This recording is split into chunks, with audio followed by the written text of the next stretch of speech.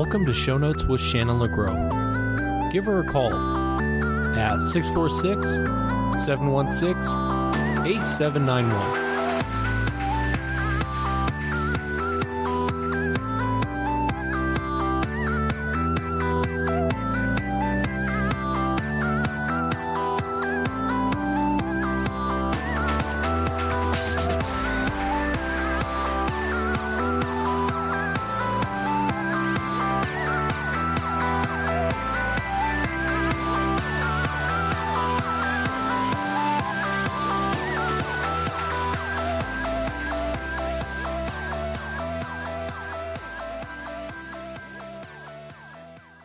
Good evening and welcome to Show Notes with Shannon. Hope you all enjoyed Will's new show, Into the Abyss, which we added to our member content. Now, that will air every Saturday evening at 6 p.m. Pacific. And a big thanks to everyone who called in to talk to Will, including an old friend of the show, Kenny from Las Vegas. Don't forget, Will is going to be on Darkness Radio with Darkness Dave Schrader, this coming Wednesday at 9 p.m. Central Standard Time. Now, for Sasquatch Sunday, we had Christine De La Parker on with us, and she has actually had a shocking amount of supposed activity around her property, from audio to things being thrown at her house to full-on sightings of the creatures. She feels that there is at least two types present on any given day, with the dog man during the day and the traditional Bigfoot at night. She has said that she felt a more ominous, aggressive impression from what she dubs the daytime Bigfoots. And I know that I speak for myself and many that I would be very interested to see someone go out and confirm all of the activity that she says is going on there with her and her family. And I did, though, read somewhere that Dave Schrader may be going out. So I think that would be a fantastic move on his part, or anyone's part, to go out there and check that property out. Now, a couple of honorable mentions to Ryan Gillespie. Thank you, sir, for listening in. A hello to Michael Dorenzo. And one of our past guests, everyone will remember him very well. His name is Tracy, and he's now a really good friend of ours and mine personally. He's doing very well. He's talking to and meeting others who have had experiences, and has even been back to the scene of his terrifying encounter. And it took a lot for him to do that, but he finally did that. So bravo to him. And I do want to remind everyone that, I am in fact a local Ohioan. And sometime in the near future, I would really like to start putting together some video interviews on site, if possible, at the place of your encounter or sighting. And if that's not possible, it's not a deal breaker. Get in contact with me at shannon@sasquatchchronicles.com, and we will go from there. As maybe you've guessed, Dave is not on with me again this week. He still is a little bit sick. So next week, I am sure he will be on with us. Feel better, Dave. But tonight, I am so excited to have on with me author and investigator Linda Godfrey. She is the author of 16 books on strange creatures, phenomena, and people. She's a frequent guest on national TV and radio shows, including Monsterquest, Lost Tapes, Monsters and Mysteries, Sean Hannity's America, Coast to Coast AM, and many more. She lives in the Kettle Moraine area of southeast Wisconsin with her husband and monster dog, Grendel. She is a 23-year veteran researcher of all things Fortean, and her latest book is entitled American Monsters. Welcome to the show, Linda Godfrey. Hello, Shannon. Thanks so much for having me. Oh, thank you so much for being here. Really appreciate it. We're all very excited. Well, it's a great time of year to think about cryptids because, the weather's out there. It kind of forces you indoors a little bit and makes you kind of plan what you're where you're going to go and where your next hikes are, and trying to find good days for hikes in the snow when you can see tracks and, you know, all kinds of things. So it's, at least in this part of the country, although I think this year most of the country is like that. I hear down south is also experiencing snow that they don't usually. Yeah, I would happen to agree with that. And that's a really positive way of looking at, you know, maybe what people dub cabin fever. I like that. Just more time to plan, right? Right, exactly. And when you can get out, like I said, there's, you know, really good tracking a lot of the time if you had the right kind of snow conditions. Absolutely. Now, first off, I do want to say that to everyone, American Monsters comes highly recommended. It covers many different cryptid sightings, monsters by sea, giant winged creatures such as the Ropin, the Van Meter Visitor, which is one of my personal favorites, and many others. Now, of course, you know, for our purposes this evening, we'll be covering the chapters and subject. You know, the chapters are titled Upright Canine Monsters and Watch for Sasquatch. And honestly, Linda, I wanted to go ahead and jump right into Dogman and maybe the earliest known reports of a Dogman type creature in the United States. Well, I don't know that there's any hard and fast answer to that. If you go back in some of the very earliest newspapers, you can find sightings written up, and of course, journalistic standards weren't then quite what they are now. At least in you know, our mainstream you know, papers. I'm not talking about the Onion or, you know, any of the tabloid type of things, but Right. but there were sightings of what sounded like that people wouldn't know really what to call it. They would say these hairy things walking upright, and you have to read really closely to try and even figure out if they do mean a bear or a Bigfoot or an upright canine. But you do find a few of them, and you can go farther back to the you know, 1600s, when the very first fur trappers and explorers started coming, and especially around the Great Lakes area, which sort of happens to be a main area for these kinds of creatures.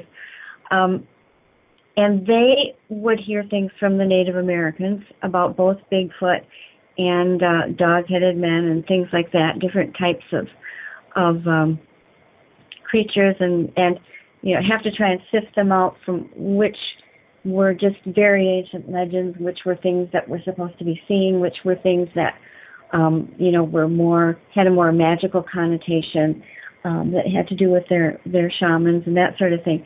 So, I mean, you can find references to this sort of creature going way back, but when you are thinking about our modern concept of a sighting, where somebody is able to describe this strange encounter and talk about the creature and sort of write it up more on the basis of a report, where they're trying to really get the full description in and everything, those don't show up in great numbers until probably the first decades. I have them going back to the 30s, the 1930s. And like I said, there are other ones in the 1800s and before, but they're not quite as clear-cut and easy to understand.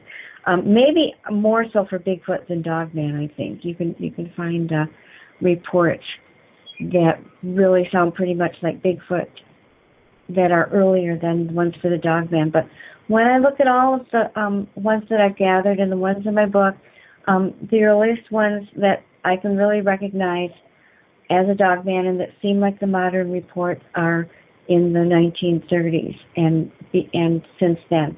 And I know that sounds like a long answer, but it's very complicated. You know, it's kind of complex. It's not cut and dried. Linda, with all the reports and research that you've done specifically to, you know, Wolfman or Dogman, whatever you want to call it, what do you think it is? That is the $64 million question. Mm-hmm. Because I have ideas, you know, and I think my ideas about it have sort of evolved over the last 24 years since I was, you know, first encountering this thing as a newspaper reporter. you know, at my very first encounters with it, I really thought there must be just some sort of wolf-like creature that was for some reason adapted to walking on its hind legs out on Bray Road, because at first, until my newspaper story was published, I didn't realize that this was a nationwide and worldwide phenomenon, you know, and then when I discovered it was known everywhere and that it had to be either a breeding population of a natural animal or something else. There really aren't any other choices. Then I started being able to, what I try to do is keep my reporter hat on and look at it from both sides. And that's what I started doing right from that moment. I could see the arguments that this was nothing more than an upright natural creature. But on the other hand, there would also be reports from some people who seemed in every way as credible and believable as the other witnesses, where it would do things that a normal animal wouldn't do. You know, the eye shine color would be wrong. For instance, canine eye shine is usually somewhere between yellow gold, yellow greeny, something like that. And then people would say, well, it had bright red eye shine that glowed, you know, and so that's not on the usual playlist. Or it would seem to be built more differently. Probably 90 plus percent of the reports that I receive are what you would not be able to see any sort of supernatural ability if you looked at them. In other words, they're very, very wolf-like or dog-like in all their aspects. They're not part human according to their looks.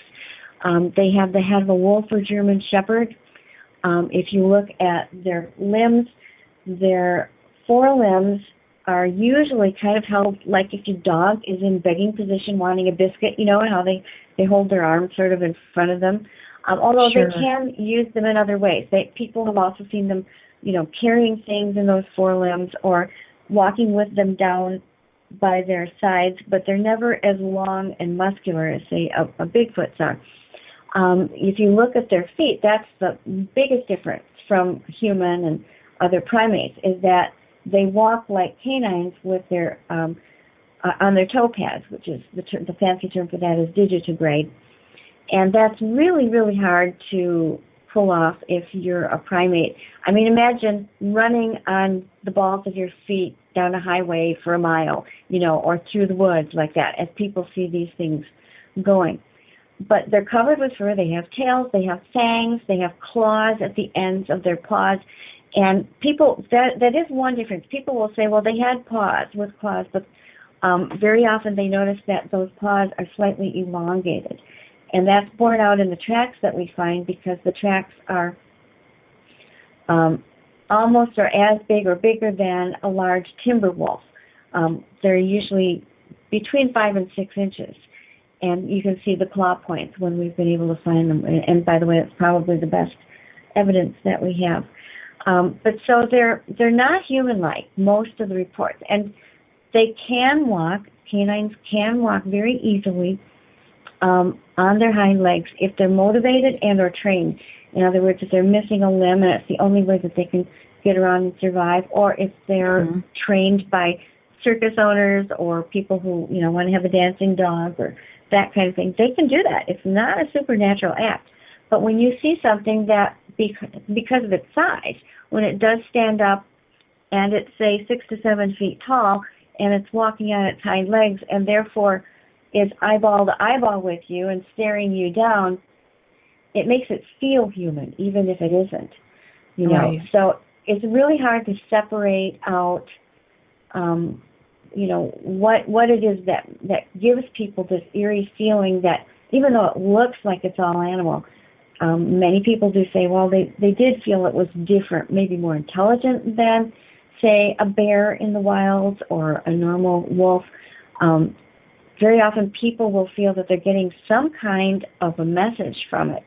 And it's not like they're hearing a voice in their head or hearing it in English or anything like that. But it'll just be a mental impression, like they'll say, I felt it was telling me it was superior to me, or that it could jump on my car if it wanted to, or that if I told anybody it would get me, you know, that kind of thing. Mm-hmm.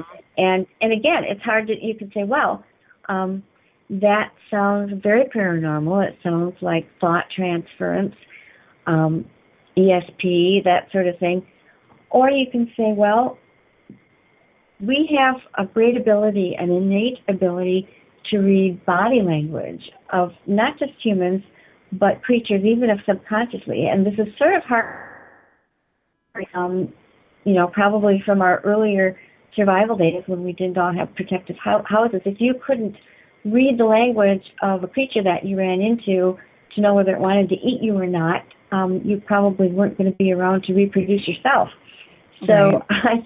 So you know, you can see this as either one way or the other, and it's that way with many, many things. However, I will say that lately, I seem to be getting more and more reports where it's doing something that is not in the normal range of abilities for a canine. And for instance, I have one very fascinating report that I've been working on, and the full report will be included in my next book that will be coming out hopefully by the end of this year. We'll see how my writing continues to progress. But this was something that a man was driving along. He was it was in northern Pennsylvania in sort of a mountainous area, and he's on this highway, and it's nighttime, and he sees this strange light barreling down the mountainside that will eventually meet up with the road that he's driving on, and all he can think of is that it must be somebody in an ATV because it's very rough territory. And he's thinking, like, what, is this ATV going to drop onto the highway? You know, there was like a 6 or 7 foot drop. It wasn't a smooth ride onto the highway. And he's watching anxiously because he doesn't want to crash into whatever it is. And when this light, sure enough, hits the top and drops down onto the highway in front of him, he sees it's not an ATV. It's a very large canine on its hind legs, and it's glowing. It is completely emitting light from all over its body. Oh, wow. And this is someone that I've had a pretty good record of interviews with, and has done me a witness sketch and verified the location, and, you know, checked him out as well as I can. You know, and he checks out. I have no reason to disbelieve him. He wants to remain anonymous, and, you know, with good reason probably. So this is not something that you can explain away as a natural animal. Other times people may see these things with almost a supernatural height. They get up to like 8 or 9 feet. Usually in this case they're described as having a smooth jet black skin. They'll remind people of Anubis. They're on their hind legs, oftentimes peering in people's windows from the outside or inside. Usually in their bedroom, it's not like the hag-ridden syndrome where somebody will wake up and feel this thing on their chest, you know, pushing them in, or paralyzed. It's just that they'll usually wake up and realize 1 or 2 of these beings are in the room with them, and these things usually do have the red eye shine. Usually they don't do anything. They just vanish, literally vanish in front of people's eyes. And these things do seem to me like they're in a different category than the run-of-the-mill dog man running alongside the road or crouching by the road, or that people meet up with in a trail when they're hiking or hunting or fishing, you know, that kind of thing. So it may be that there are several different types of manifestations besides a natural animal. And I don't feel that I can say, sure, I know exactly what it is, because I don't yet. Not honestly, because I haven't had one right in front of me to poke and test and say, yep, okay, now we can all say this is what it is. Many people believe they know what it is, and I respect that. If you have a strong belief that this is what you really feel it is, and especially people who've been able to see a whole one. I may have seen a part of one, and I've come across tracks and talked to hundreds of people who've seen it, which gives me the ability to say, well, I know they exist. I know that something that looks like what these people are describing exists, but Right. I don't know still for sure exactly what they're composed of. And I've said right from the beginning that it could very well be several different types of things that we're looking at, perhaps ranging in different degrees from very natural to completely otherworldly. Linda, I was wondering your thoughts on Dogman being possibly, if at all, a type of or a subspecies of Sasquatch in any way. I don't think so, because, and what I base this on is, again, not my own bias or wish. It doesn't matter to me one way or the other personally, except that what I go by is the reports, and when you look at the consensus of what most Bigfoot look like, it's a primate. Mm-hmm. And they walk flat-footed. They walk like humans with knees bent. They have very broad shoulders. The canine, they have a very different head. It may be prognathic or protruding just a little bit, just because of their facial structure. But they have a very different head. Most of the time their ears are usually hidden by hair or fur on their heads. And they're much bigger. They weigh a lot more and are much broader and more muscular. The Dogmen, for people who get good looks at them, and there are many who have, even in daytime, if anytime they're able to really see it well, they're positive that it's a canine. And again, the differences are very great. It has a canine head with a long muzzle, fangs, not the broad teeth that you usually see described by Bigfoot witnesses, and that I've had described to me by Bigfoot witnesses. Pointy ears on top of the head, very visible. They'll have a neck. They do not have actual shoulders, although I think sometimes their upper forelimbs get more developed muscularly than a normal canines, because they're using those forelimbs in different ways rather than just to run on. But they're built very differently through the shoulders than any kind of primate is. They're not made to swing through trees or hang from branches. If they can climb trees, it's usually by putting their limbs around it and kind of inching themselves up. So that's different. Bigfoot is usually described as having hands like ours with nails rather than claws. And in fact, I've been interviewing a gentleman who had a really amazing close-up encounter with a Bigfoot, who said he saw their nails so clearly. It was only 30 feet from him. Mm. And he said that it had black, blunt nails that were, some of them were broken. I mean, you could tell this thing hadn't had a good manicure like ever, and that it used these nails, probably for digging bark or whatever. But he said they were just like ours. And it had ears. He actually could see the ears because it had swum across a river to get to him, and the water had parted the hair here and there, so he could see its skin in between on the legs where the water had made the hair kind of drip and separate, and the same thing on its head. He could actually see one ear because the water had pulled the hair back over the ear. And he said it looked just like our ears, except a little bigger and a little bit pointed on the top. And then the biggest difference that makes me know that they're not the same species is that leg structure, because the canines, almost every witness of the Dogman will say, well, what I saw it do was run or walk on its hind legs, except its knees were bent backwards. And by that, they're just sort of describing in the first way that comes to them the fact that the canine, because it's walking on its toe pads, what would be our heel and ankle area, or hock, is what we call it with the animals, is up off the ground, where we're expecting to see a knee. So we're expecting to see it bending forward there, but it's bending backwards because it's really part of the what we would call the foot structure in a human or a primate. So that's why I really don't think, and the size difference is great. Usually they're much slimmer through the thorax to down to where the hips are. It's just a very different creature. It's like I often say it would be like comparing a chimpanzee to a hyena, if that makes it easier to see. Yeah, absolutely. Linda, where was that report from of the one that was swimming? What state? Illinois.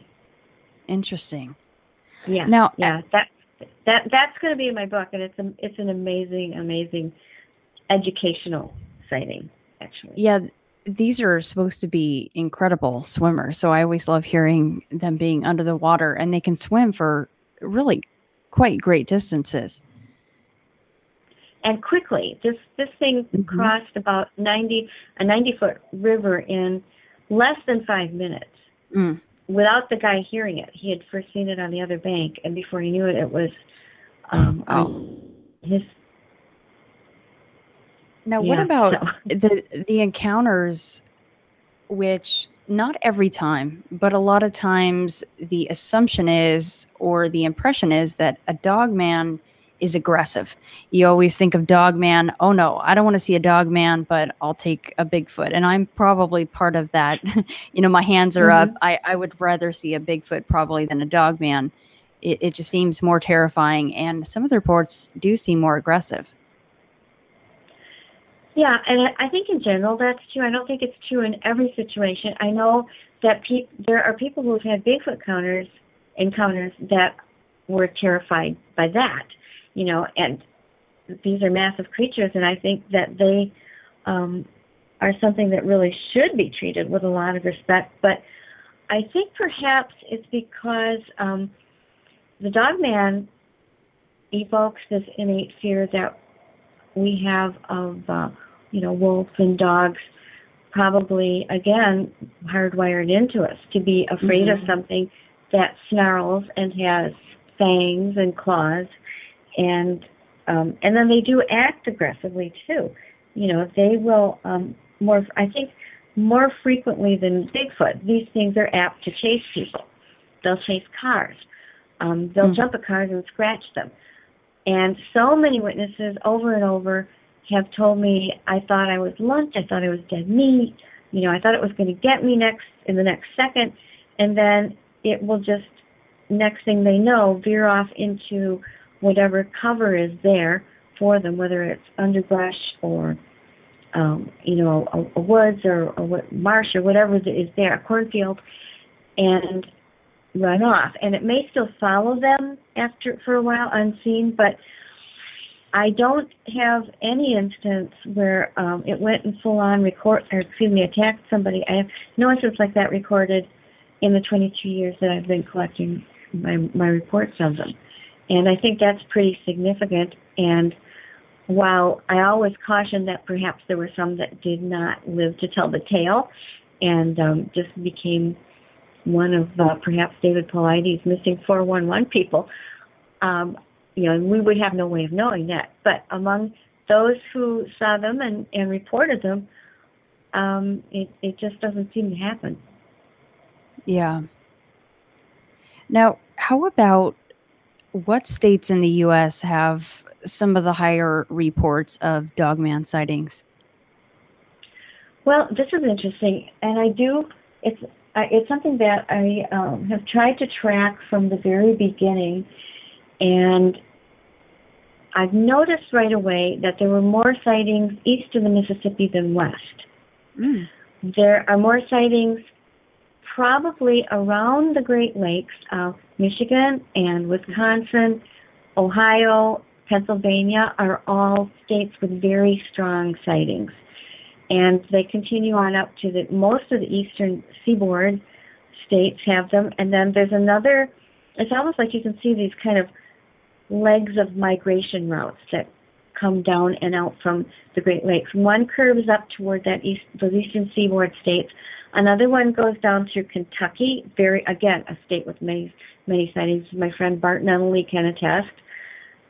You go down to Arkansas, Georgia, into Texas. Oklahoma has quite a few. And then they sort of thin out as you get into those wide open western spaces and then start up again. I've been getting more and more from California, especially around the LA canyons, surprisingly, and then up in the northern part of California where you might expect them more. And I do have to make, again, I always try and be my own devil's advocate. And you can say, well, is that because there are so many more dogmen there, or is it because we get more reports from the more highly populated states because there are more people to see them? And especially in Wisconsin, I'm always aware that although it seems to be where it may only be because I've been one of the people reporting these things for the longest, and there are more people in Wisconsin who are aware of me and aware that somebody is keeping track of these things. You know, so you can look at it either way, but I do believe generally that the Great Lakes states and then down through the southern states to the southeast and straight south probably have the greatest concentration. And that's an interesting way to look at it. Is there more reports or just more awareness? And like you said, a lot of people are aware of you, so you obviously get a ton of reports from your area, which, by the way, has both Bigfoot and Yes. Dogman reports. Yes. And you know, now Sasquatch is reported in, I mean, many states, from Arizona to northern Nevada, and then East Coast, Ohio, where I'm at. Why do you think that? Is it just, you know, it's complete speculation, of course. Is it just population density to where, as you mentioned, you're finally getting some reports of Dogman all the way out in California, but is it just a population, you know, situation, or just the reports are not coming in of Dogman because it's maybe even weirder than a Sasquatch? Well, yeah, it does. But, you know, it does seem weirder, you know, and it's a little bit ironic because the Dogman, or upright wolf-like creature, actually has a fossil record in the form of timber wolves, not necessarily that you can see in the fossil record or in the natural animals present now, that it walks upright, but it does look exactly like a very large timber wolf or perhaps dog-wolf hybrid walking upright. So that we do have that natural animal. And if you saw a dead one, you wouldn't really know, other than you might notice that its paws are a little long. You wouldn't really know that it was anything different than that. Whereas the Sasquatch, we don't know or have any proof that we have a large primate like that in North America. So between the two, it's probably, you know, originally seems like it will be the least native to the North American continent. So that's kind of ironic. That being said, I really think that Sasquatch sightings are more common. It seems to me that they're more widespread. And I think that, and this is just solely a speculative guess on my part, but I think if somehow you were able to do a head count of the man wolf and the Sasquatch, that there would be a higher population of Bigfoot.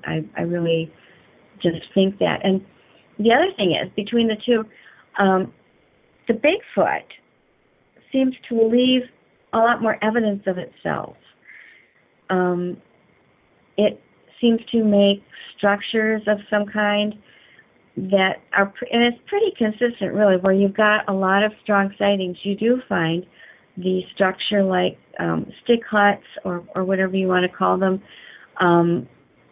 They seem to, they're known for the rock throwing. They have these other things that go with them that you can sort of sniff them out in an area where when the dogmen show up, they don't seem to have any kind of thing like that at all, where you could say, oh yeah, look at it, other than tracks. I would say. Right. If you see very large bipedal canines, that would be a pretty good indication. But they don't have an opposable thumb, as far as I know, and don't have the ability to, and their arms aren't built right to throw sticks or rocks at people. Right. So Absolutely. so you don't even have that. It's a different sort of thing, and I think sightings of them are much more likely to be random. About the best you can do is take note of the type of habitat they like, take note of where they have been seen, and perhaps try and extrapolate on a map how they might get from one place to another. They do like water. I mean, there are things that I've been able to learn from the sightings over the years. They like water. They like deer. You follow the deer trails, and you'll find both the Dogman and the Sasquatch. They seem to like the ease of travel that is afforded by roadways. They're attracted to power lines and railroad tracks. You see them more often at crossroads and cemeteries for some reason, military installations. So, there are things that you can keep in mind when you're looking and thinking, if I were the Dogman right here, where would I go? Well, there's, a railroad track with power lines, and there's water right there. Maybe this would be a good place to do a stakeout or go look. Just as a side note, wouldn't it be incredible if we actually had everybody across the U.S. and we'll widen the net across the world who has seen anything likened to a wolfman or a Bigfoot to come forward and just, there's no stigma attached anymore, and everybody can just be honest with what they saw. Like the amount of information that we could gain, the numbers are out there for what percentage we actually get reports of. And that's our bread and butter, for our research, is these reports and being able to compare the notes. So it's just a side note and a hope, that more people come forward with this. It would be amazing. And I think that people would be astounded, because most people have absolutely no idea how many sightings are reported, and they don't have any idea that it's their own relatives and their own neighbors, because the people who are seeing them don't want to be made fun of by their relatives, their neighbors, their coworkers. I can't tell you how many will say, I've never told anybody but my husband or my mother about this. I tried telling somebody, they made fun of me, so I've shut up ever since. I'm just so glad to be able to talk to someone who isn't crazy, and it's the same thing as when I wrote for the newspaper for 10 years after the time that I first broke this story, before I stopped writing for the paper, and then took a couple years and then started writing books. But there was one story that I did for the newspaper. I don't think I've ever told this anecdote on air, but there is a nudist colony in Walworth County, and it's not too far from Burlington, which actually isn't very far from Bray Road. It has absolutely nothing to do with that. But I did a story on the nudist colony for the newspaper. I went out there with a photographer, which sounds kind of crazy, but the story idea was that we just wanted to know why people enjoyed vacationing without clothing, and what made them do it, and what was so fun about this place, and why. That was it's always been kind of my fatal flaw, is my curiosity. I just want to know why these things are. And what we found, and they didn't mind talking to us. We went out there, and the photographer and I, walked around, and we said, well, is this something that you tell everybody about? I asked that question to everybody, and not a single person told me that, all my family knows, all my friends and relatives know. They would say, no, we don't tell our families. We just tell them we're going camping. A lot of them would only pay in cash, so that if for some reason they died and the relatives went to look at their finances, they couldn't see that there were checks made out to the nudist colony. I mean, many of them were going to great lengths, even when they, the neighbors would see them packing. They had certain things they would do so that it just seemed like they would be going to a regular campground. So, I mean, your friends and neighbors could be nudists, and you would have no idea. And it's sort of the same kind of stigma that people feel with having these animal sightings. They do not want to be made fun of or looked at differently, and so they keep it to themselves. And I know one well-known producer whose TV show I was on said that he'd been looking into these things even longer than I had, and he felt it was probably only maybe 3 to 5% of the total sightings that are actually reported. Oh my goodness! And known. And that, if you think about that, that means the vast majority. That would be like 95%. Incredible. I'd be between 80 and 90, but I don't know. Again, you're purely guessing at these things. 95 seems high to me for unreported, but I bet he's not too far off. I would probably agree with that. There's still such a stigma attached. And even with all the TV shows that have come out, which honestly, I feel like no matter what they put on air, it brings awareness. So I applaud it. You know, I like the TV shows. And in fact, I wanted to ask you about Paranormal Witness. Paranormal Witness, the TV show, does a pretty good job of trying to stick to the facts. Even Travis Walton, getting off subject a little bit, but Travis Walton himself, which, you know, he's from, you know, the UFO field. He was supposedly abducted by aliens. He had the movie Fire in the Sky. He said, if you want to see an accurate depiction of what happened to me, watch Paranormal Witness.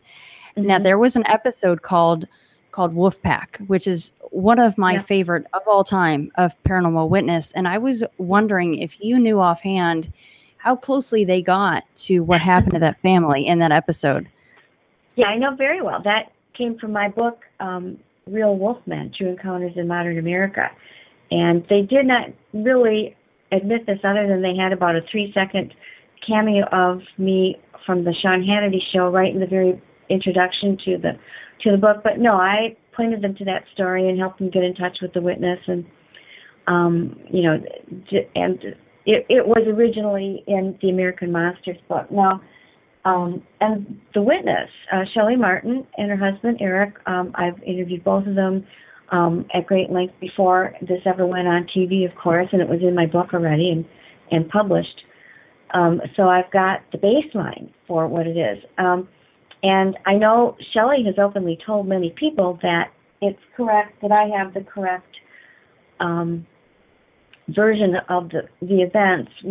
There were a couple of minor things that they found were different later. They had originally told me the wrong date, but that was fixed later on, you know. But other than that, as far as the way the events went, the show, I would say, generally got it pretty right, but they exaggerated things. For instance, they showed them finding these wonderful footprints out in the yard, and anybody watching that would say, well, wow, why didn't they take casts of those footprints or better pictures? Well, they really weren't footprints. They were impressions in the grass. Oh, and for anybody who doesn't remember or hadn't seen this story, it was a middle-aged couple sitting on their porch, just to give you the fast version, turned on their floodlights, which they kept to watch deer by the pond. They were sitting out there drinking coffee like they always do at night. And they saw 3 upright, wolf-headed creatures coming from one direction and 2 from the other. They were being flanked, and the creatures were only 20 feet away.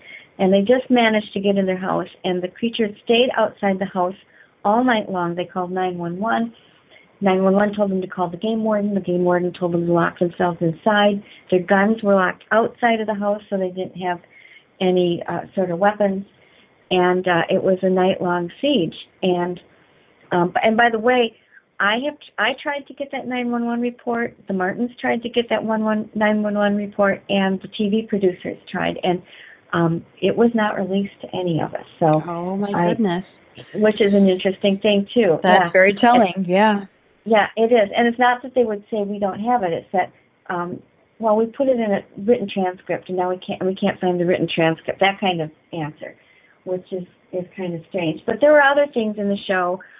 For instance, it showed a werewolf crashing through a window, as if Shelley was having a nightmare about that. And she said that didn't happen. They just said, well, could we show, we're going to show this werewolf crashing through a window. They did not go to bed with axes and knives. They did not crawl in bed with their daughter, who was asleep upstairs. They sort of, the actors who portrayed them, they said the man, acted a lot more fearful than Eric really did. So in other words, it was dramatized. It was hyped a little bit.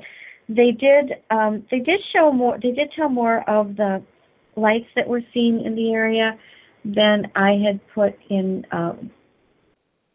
Because I was more interested in the creature encounter, Right. and they made a little bit more of the lights in the beginning, which may have been part hype and part truth. There was more to it, the lights that I wrote about, but other than that, they did a fairly good job, I think. It's just when you watch any of those shows and they're doing a dramatization, you always have to just imagine that whatever is the highest height of the drama probably had been hyped for ratings purposes.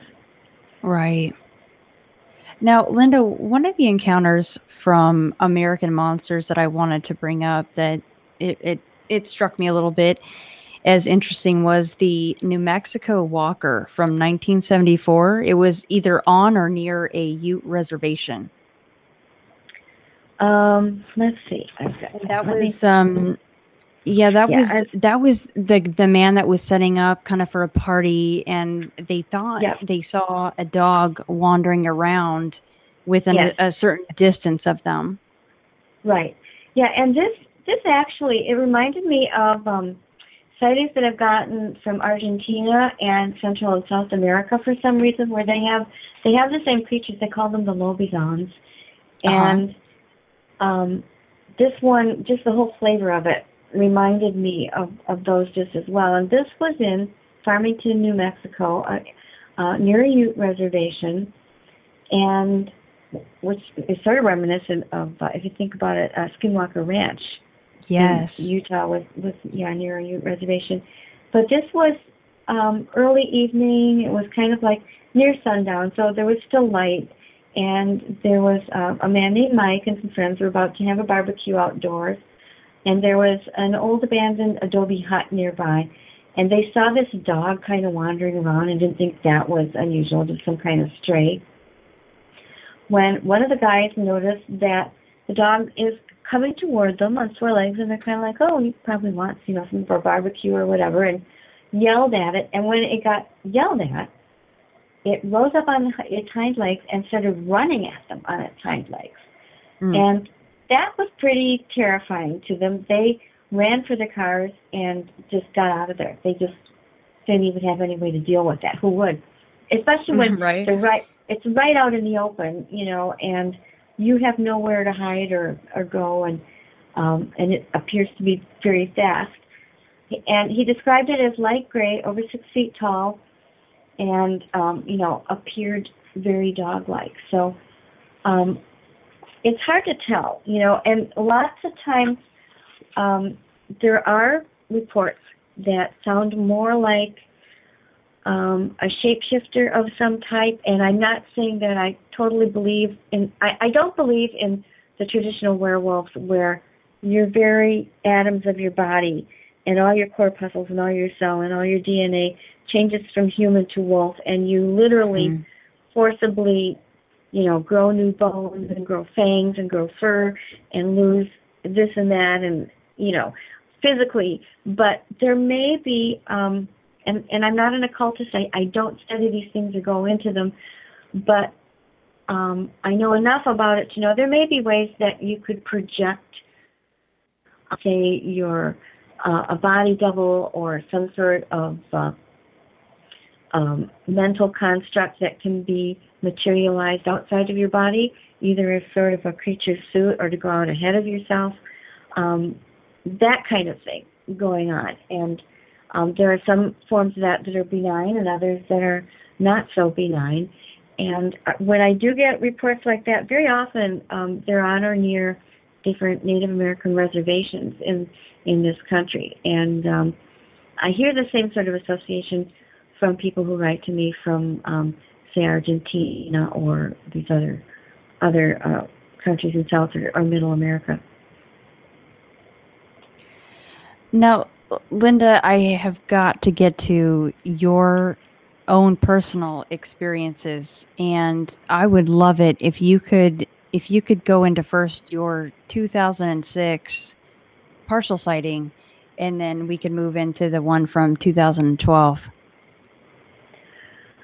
Well, 2006. You must be talking about the Dog Man one in Michigan. Yes. Where I was. Oh, okay. Yeah, and that, and I can't say I can't say for sure that's what I saw, but it is what the witnesses saw at the site we were at. This was a very desolate gravel road out in the middle of nowhere, very near or partly in the Manistee State Forest, which is huge. It's just a gigantic vast amount of acreage, and where there are tons of dogman sightings and have been historically since lumbering days. And the witnesses, there were 3 of them, had seen on different occasions a 7-foot tall, estimated light gray furred upright dogman, and then the other time it was a smaller, they thought maybe 6.5 feet, dark furred dogman. And we had a History Channel cameraman. We were there filming for Monsterquest, and we had a spotlight set up on one end of the road. There were some motion detectors with lights. It was about between 2 and 3 a.m. because that was the time of their sighting, and so we were trying to do an overnight stakeout there. And I happened to glance toward where the spotlight was set up, and all night long we'd been seeing pairs of yellow eye-shine eyes peering at us from the bushes. I heard something that sounded like a very large wet dog shaking out its fur maybe 30 feet from me. There were things setting off these motion detector lights that we'd hear sort of sounds and crashes and footsteps, but never saw what it was. And all of a sudden, I saw something dash across the road. All I saw of it was it was taking care to stay in the shadows, as they had all night long. And whatever it was, the spotlight just caught the gray fur on its spine. The spine was vertical, covered with gray fur. And as it crossed the road, it blotted out temporarily a reflective road sign that was there. And when we measured it later, it would have had to have been 7 feet tall to have blotted out that road sign. One of the witnesses also saw it. The cameraman, unfortunately, had his camera pointed the other way, and by the time I could, it was over the blink of an eye before I could even yell at him to turn around and shoot in my direction. So, of course, we missed it, too. And at that point, the witnesses got just terrified. They were reliving it, basically, and insisted that we leave. They didn't want to stay any longer after that.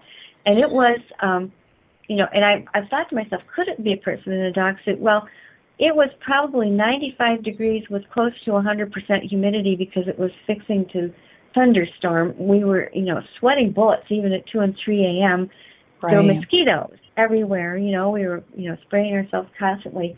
And I can't imagine anybody hanging out all night in a fursuit in, that kind of humid, hot weather. They would have expired by then, much less have the energy to run across the road that fast.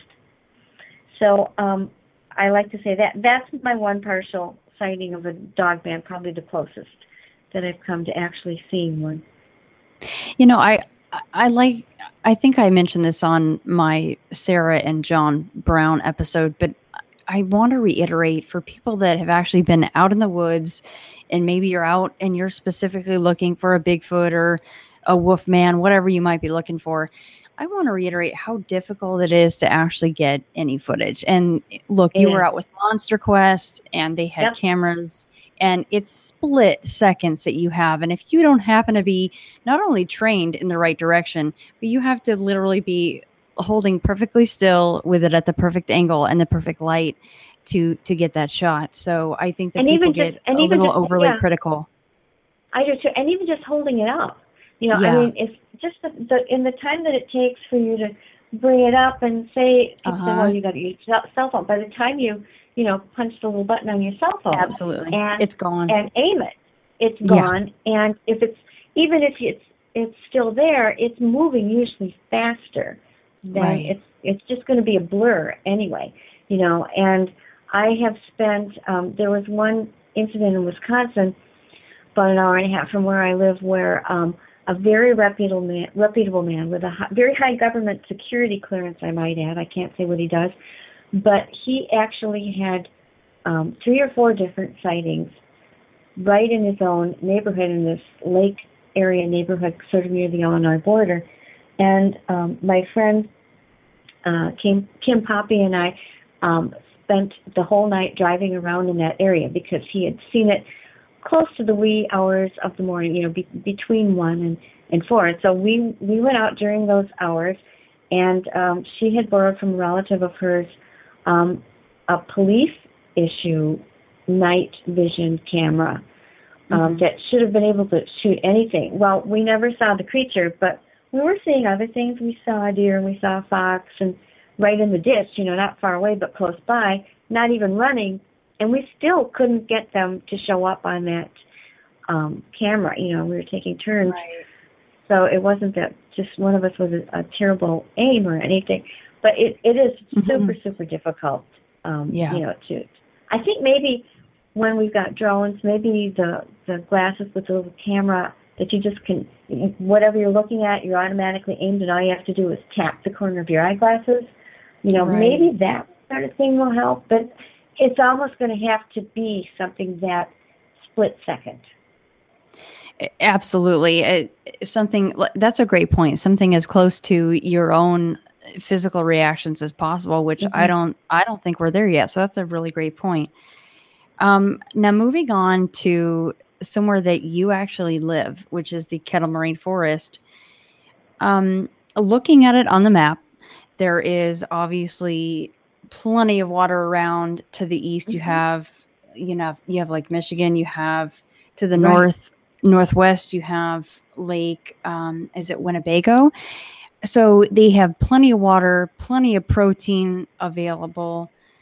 And you actually had I love this story, and I've heard you tell it before, and it happened in 2012 in the Kettle Moraine. If you could tell it again, that would be fantastic. Right, yeah, and I live about, 5 to 7 miles south of the southern unit, the southernmost area of the southern unit. There's a northern unit, too, that stretches up northwest of Milwaukee, and together it's a lot of acreage. And you have to understand that it's not just like walking through a forest. It's made up of these deeply dug circular kettles, they're called, because they look like the kind of straight-sided kettles that you'd hang over a fire that were left by the last glacier. And then there are ridges between them called moraines, so that's why it's called the Kettle Moraine. And you can walk around on the ridges. And most of the trails through the parks and the campgrounds and everything are on these ridges, because to go down in the kettles can be very treacherous. They can be very steep. They're gravelly, so you can slide. They're full of brambles and poison ivy and things like that. So the trails are actually a very small amount of total park footage. You know, most of it's down in these strange formations. And there are lots of them around here. And there's a place where it was actually near private property, more in a neighborhood type place where I like to just go take casual walks, you know. So I wasn't like dressed for the woods. I did not have a camera. It was a Sunday evening. Most of these were, I knew, weekend homes, and I knew that the people were gone, so it was very quiet. And I just thought, I'm just going to go out for a quick walk, and just walked out my door and went to this area without a camera or anything else on me. Just because I thought I was going to do this and come back. And I'm walking along, and I'm looking down in these kettles as I'm walking along the ridge, and I noticed there was a set of saplings, 3 saplings, that I did not remember seeing them like this before. They had been bent over, kind of like a rainbow formation, and somehow fastened to the ground. And I thought, that's not right. You know, and it's nothing you can imagine a human doing. This happened to be on an acreage that didn't have a house. It was a larger acreage that bumped up to other kettle formations that kind of stretched on up into the park proper, although it was outside the park itself. And I thought, I'm just going to, for once in my life, I'm going to try banging on a tree, you know. And I knew about that. I had just never done it. I was always sort of doubtful if it would really get results. But I thought, I saw that. Nobody's around. Nobody's going to know if I do this or hear me. I'll just go off the trail about 10 feet. And I did that. And I banged a few times. And then, to my utter complete shock and terror, sent me back. And it was a clear wood knock, and it wasn't off in the distance. It was down in the kettle closest to me, a rather steep kettle. And I could hear something moving around down there. And I thought, okay, whatever it is, has to have an opposable thumb if it's holding a stick and hitting something. Mm-hmm. And that means it's either a human or it's a Bigfoot. And if it's a Bigfoot, by gosh, I want to see it. And it was down, you know, whatever it was down there. And then I could hear it moving around in the tree. It sounded like it was climbing the tree or something at one point. But I could see foliage moving every once in a while. And so I hit it again. I got another reply. And I'm thinking, wow, do I really want to do this? But I was just too curious to leave the area. And I was reasoning that I was really only about 10 feet off the main trail, and that I could get back on it and run somewhere before it could come up and get me, you know, and not even thinking. I know Bigfoot are said to move a lot faster than that, but I was sort of rationalizing, like, yeah, I really, really want to see what this is. So the next time I hit it, and I had heard more noises down there. You know, I could definitely see foliage moving, and it was moving up in the tree. And this was July, so it was very thickly wooded. And this particular tree where I was seeing movement was a very big old oak tree, but living. It had dense foliage, lots of leaves, which is why I couldn't really see, you know, what was behind them. It was whatever it was keeping itself very well hidden. But there was a branch that would have been sticking kind of perpendicular to my position, a very large branch. And there was a sudden crack after my final wood knock. And I was answered with this branch being twisted at a 45-degree angle until it pointed almost straight at me. Now, this tree was growing up from the side of the kettle near the bottom, so that this branch was somewhere between 30 and 40 feet up the tree, but it was at my eye level from where I was standing on the ridge. And there was no way, I mean, I've seen branches fall. We've lived around these woods, you know, for 23 years. I've seen branches fall, usually in the winter, usually during or after a storm. I know the sound they make, but they don't go horizontally when they first fall. Right, you know, that right. just doesn't happen. Absolutely. And so, you know, something just caught in my throat, and I don't know if I was thinking clearly or what. I think my instinct was to wham the tree again so it would know that I wasn't afraid, which was stupid because I was afraid. I just didn't know what else to do. Right. And then in the next crack, the branch, and I still couldn't see what was doing it, but the branch tore completely away from the tree. I could see the twisted wood. It looked fresh, and dropped 40 feet to the bottom of the kettle below.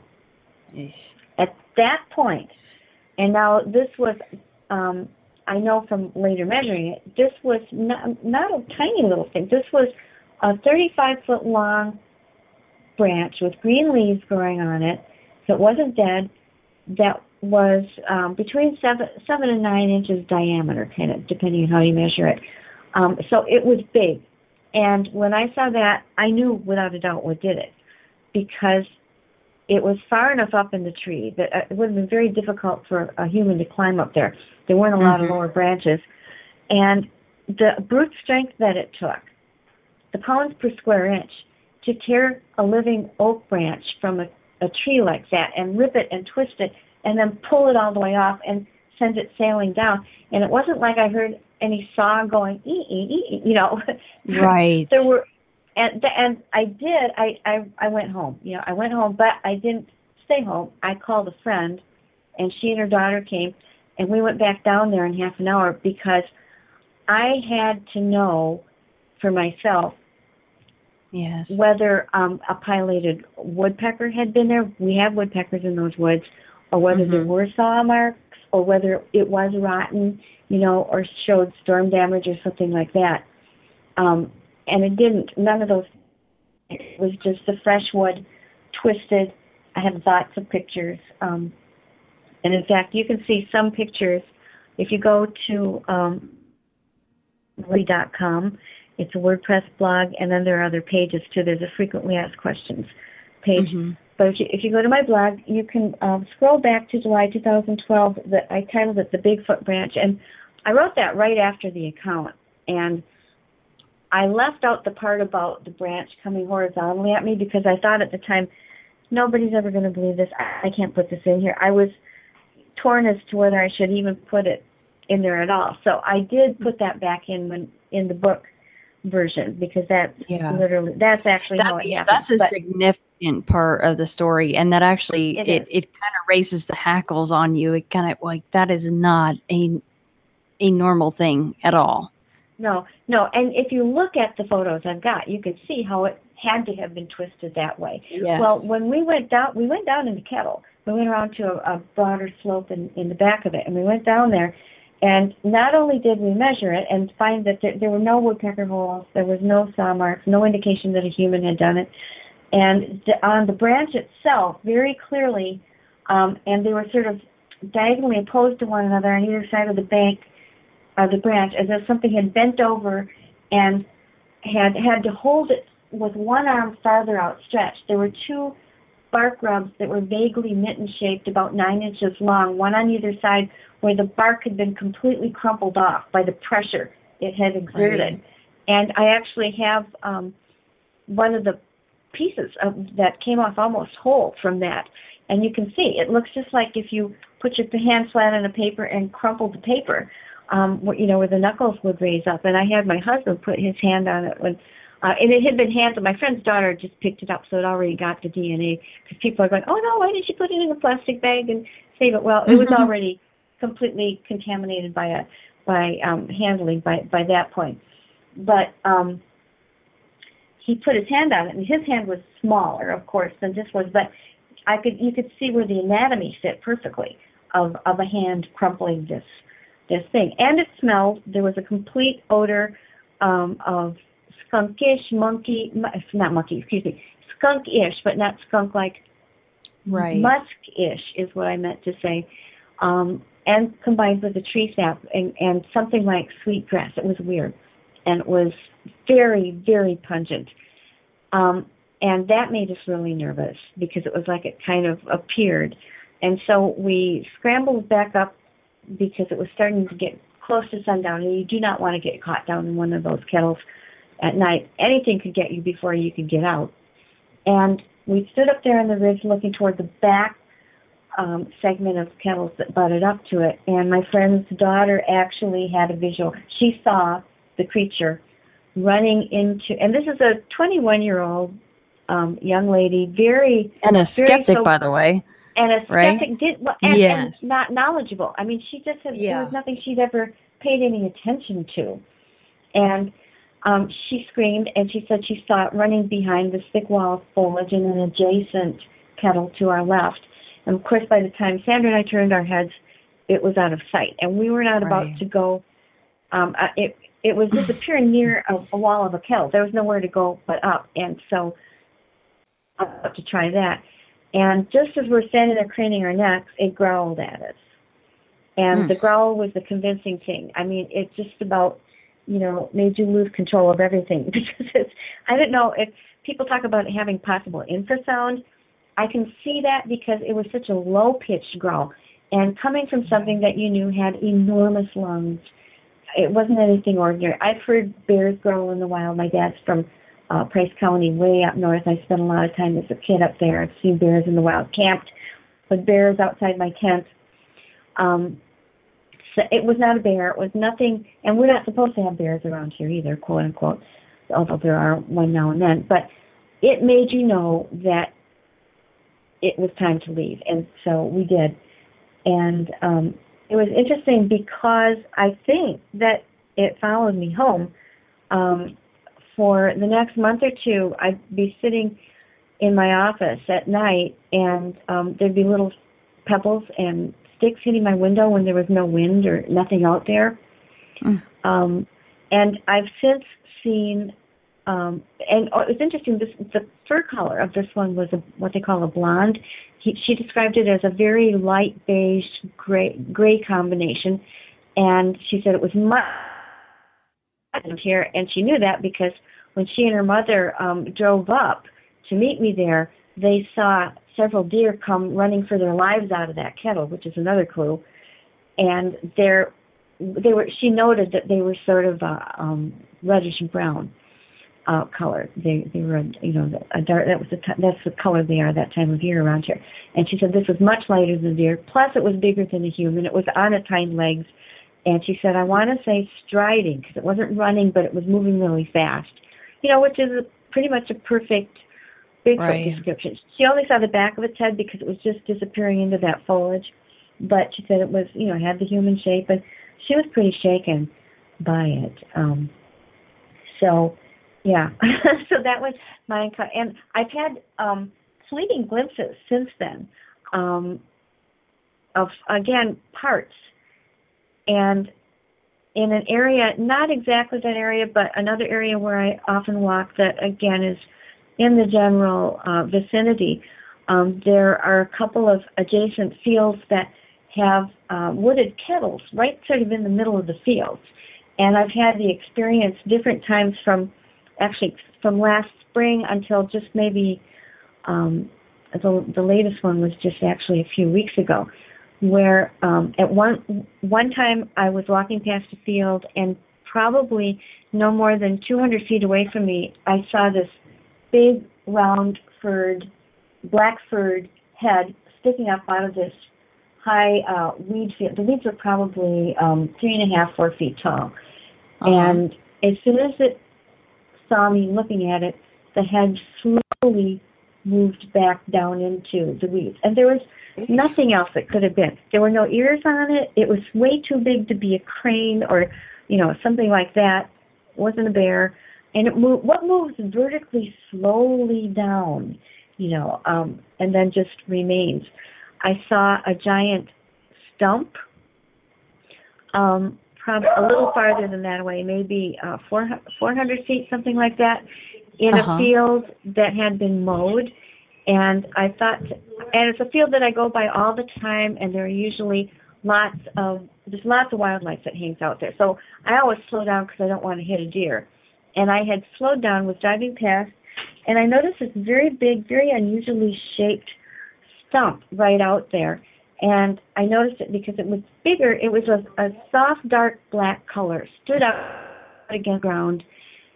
I could see, the bottom edges of it. And I knew it couldn't have been turkeys. It couldn't have been anything because it was stock still. And I thought, well, that's weird. Why would the farmer leave a big stump right out there where he plants the corn? And then I thought, wait a minute, I know this field. There is no stump there. And right about the time I thought that, I had just kind of passed the line of sight, and I stopped the car, backed up, and in those couple of seconds, this had been located about 40 feet, I'd say, from one of these kettle woods that punctuate these fields. It was gone. It had to have run 40 feet into those kettle woods in those couple of seconds when I backed the car up. It was completely gone. There was no more big stump. So, and I've had several other partial ones. Those are the best. But it's something that, and I actually have seen the foot of a Bigfoot sticking out from a tree on a kettle trail. So, I mean, you can walk through the park. Yeah, and this was I had a friend, an investigator, Ben Peveler, was with me walking through the woods, and I just happened to see it. It was very close. He happened to be looking the other way. By the time I go, look, it had withdrawn. And again, as soon as I locked eyes on it, it very slowly and carefully and methodically lifted up and placed itself back behind the tree. And there was foliage behind it. It was sort of at the edge where some deciduous met the coniferous forest, so it evidently backed into that deciduous part. But when it lifted up, I could see separation of the big toe. It was covered with dark charcoal gray fur on top, and I could see the leathery gray bottom of the foot pad when it lifted up.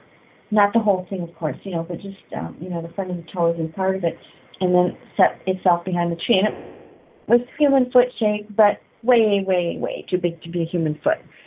Right. And that about a year and a half ago, something like that. You have a fantastic area out there. Well, it's just, yeah, I'm lucky. I just happen to be lucky as to where I live. I don't think people, in reading your encounter in your book, people don't realize the significance of, this huge branch. And you can see the picture of it. You have posted, like, as you said, on your website and in your book, there's pictures of it coming horizontally towards you, and then it gets ripped off and then it drops to the ground. That's significant. That's a significant encounter, and that incorporated with the wood knocks, and then the smell that you had up to 30, 40 minutes after the encounter because you guys had gone back. That's significant. So, not to mention the bark rubs. The hand rubs, yes. The hand rubs. I went around. I thought, well, if this is a natural thing, they should be visible on other branches that were just naturally lying around here. I looked at every fallen branch, and there was nothing like that on any of them. And also, the visual verification by Natalie. Right. I remember reading that you still had the stick in hand, and once the branch eventually fell, you realize, within probably a few seconds, that it was a living branch, and which means it's very strong and very hard to rip off of a living tree, and you were out of there, which I would hope that most people would do, and it's very significant. Right, and here, think about this. The alternative is that if it was just, let's say, that branch's time to fall from the tree, which I don't know why it would be, because there was nothing, it was a perfectly healthy, thick branch. But let's say that somehow it was that branch's time to fall from the tree. What guided me to suddenly go stand there and be looking right at it when there wasn't another branch moving or even a leaf rustling anywhere? And we hadn't had storms for weeks at least. There was no reason for something to be falling like that, and nothing else moving in the woods anywhere. It was completely, it wasn't like branches were falling and trees were, falling over and the wind was blowing. It was nothing like that. It was a perfectly still summer evening, and all of a sudden, ka-wham, ka-wham. That's just not normal. Absolutely not. Now, Linda, what is coming up next for you? I know you already mentioned the book that's coming out, but what else are you doing right now? Well, I'm working on a number of active investigations and interviews. I just seem to have had some incredible reports that really need more in-depth work and interviews. I've been doing that.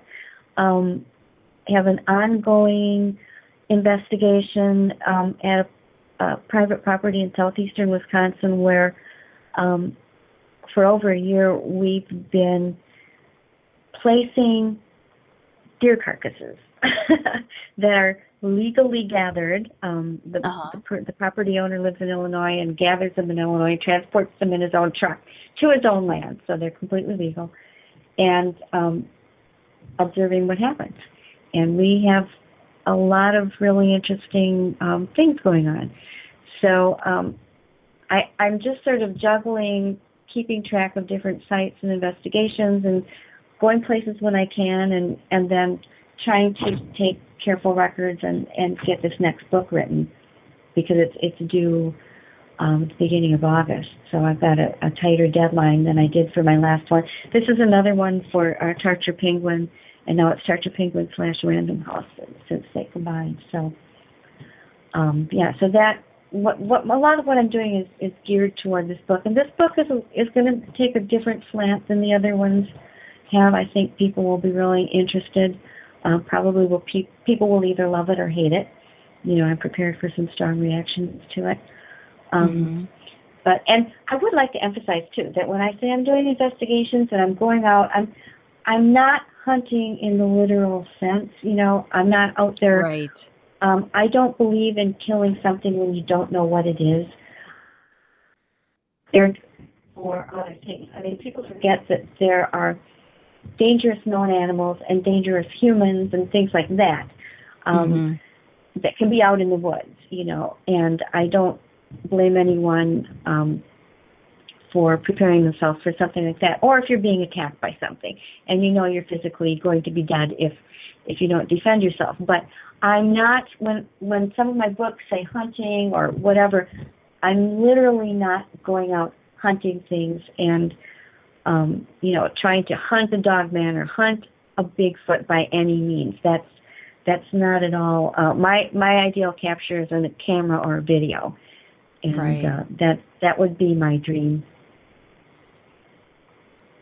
Well, Linda, I surely appreciate you coming on, as I know my listeners do, and I just want to say that I'll make sure to plug all of your your website, your books, and everywhere everyone can find you. Coming up in the near future. I know that you're gonna have a lot more projects coming up. So thank you so much. Well, thank you for having me. It was a pleasure. And if people do have questions or they want to contact me, lindagodfrey.com is the place.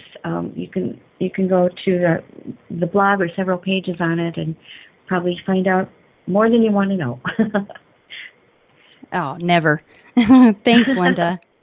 You're welcome. Thanks again so much, Shannon. It's been a pleasure. You too. Bye-bye. Bye-bye. So everyone, you can learn more about Linda and her work at lindagodfrey.com. And you can also find her on Facebook and Twitter. And of course, visit the entire Sasquatch team at sasquatchchronicles.com. Next week, Lon Strickler and Sean Forker will be on with us. Until then, keep up the search.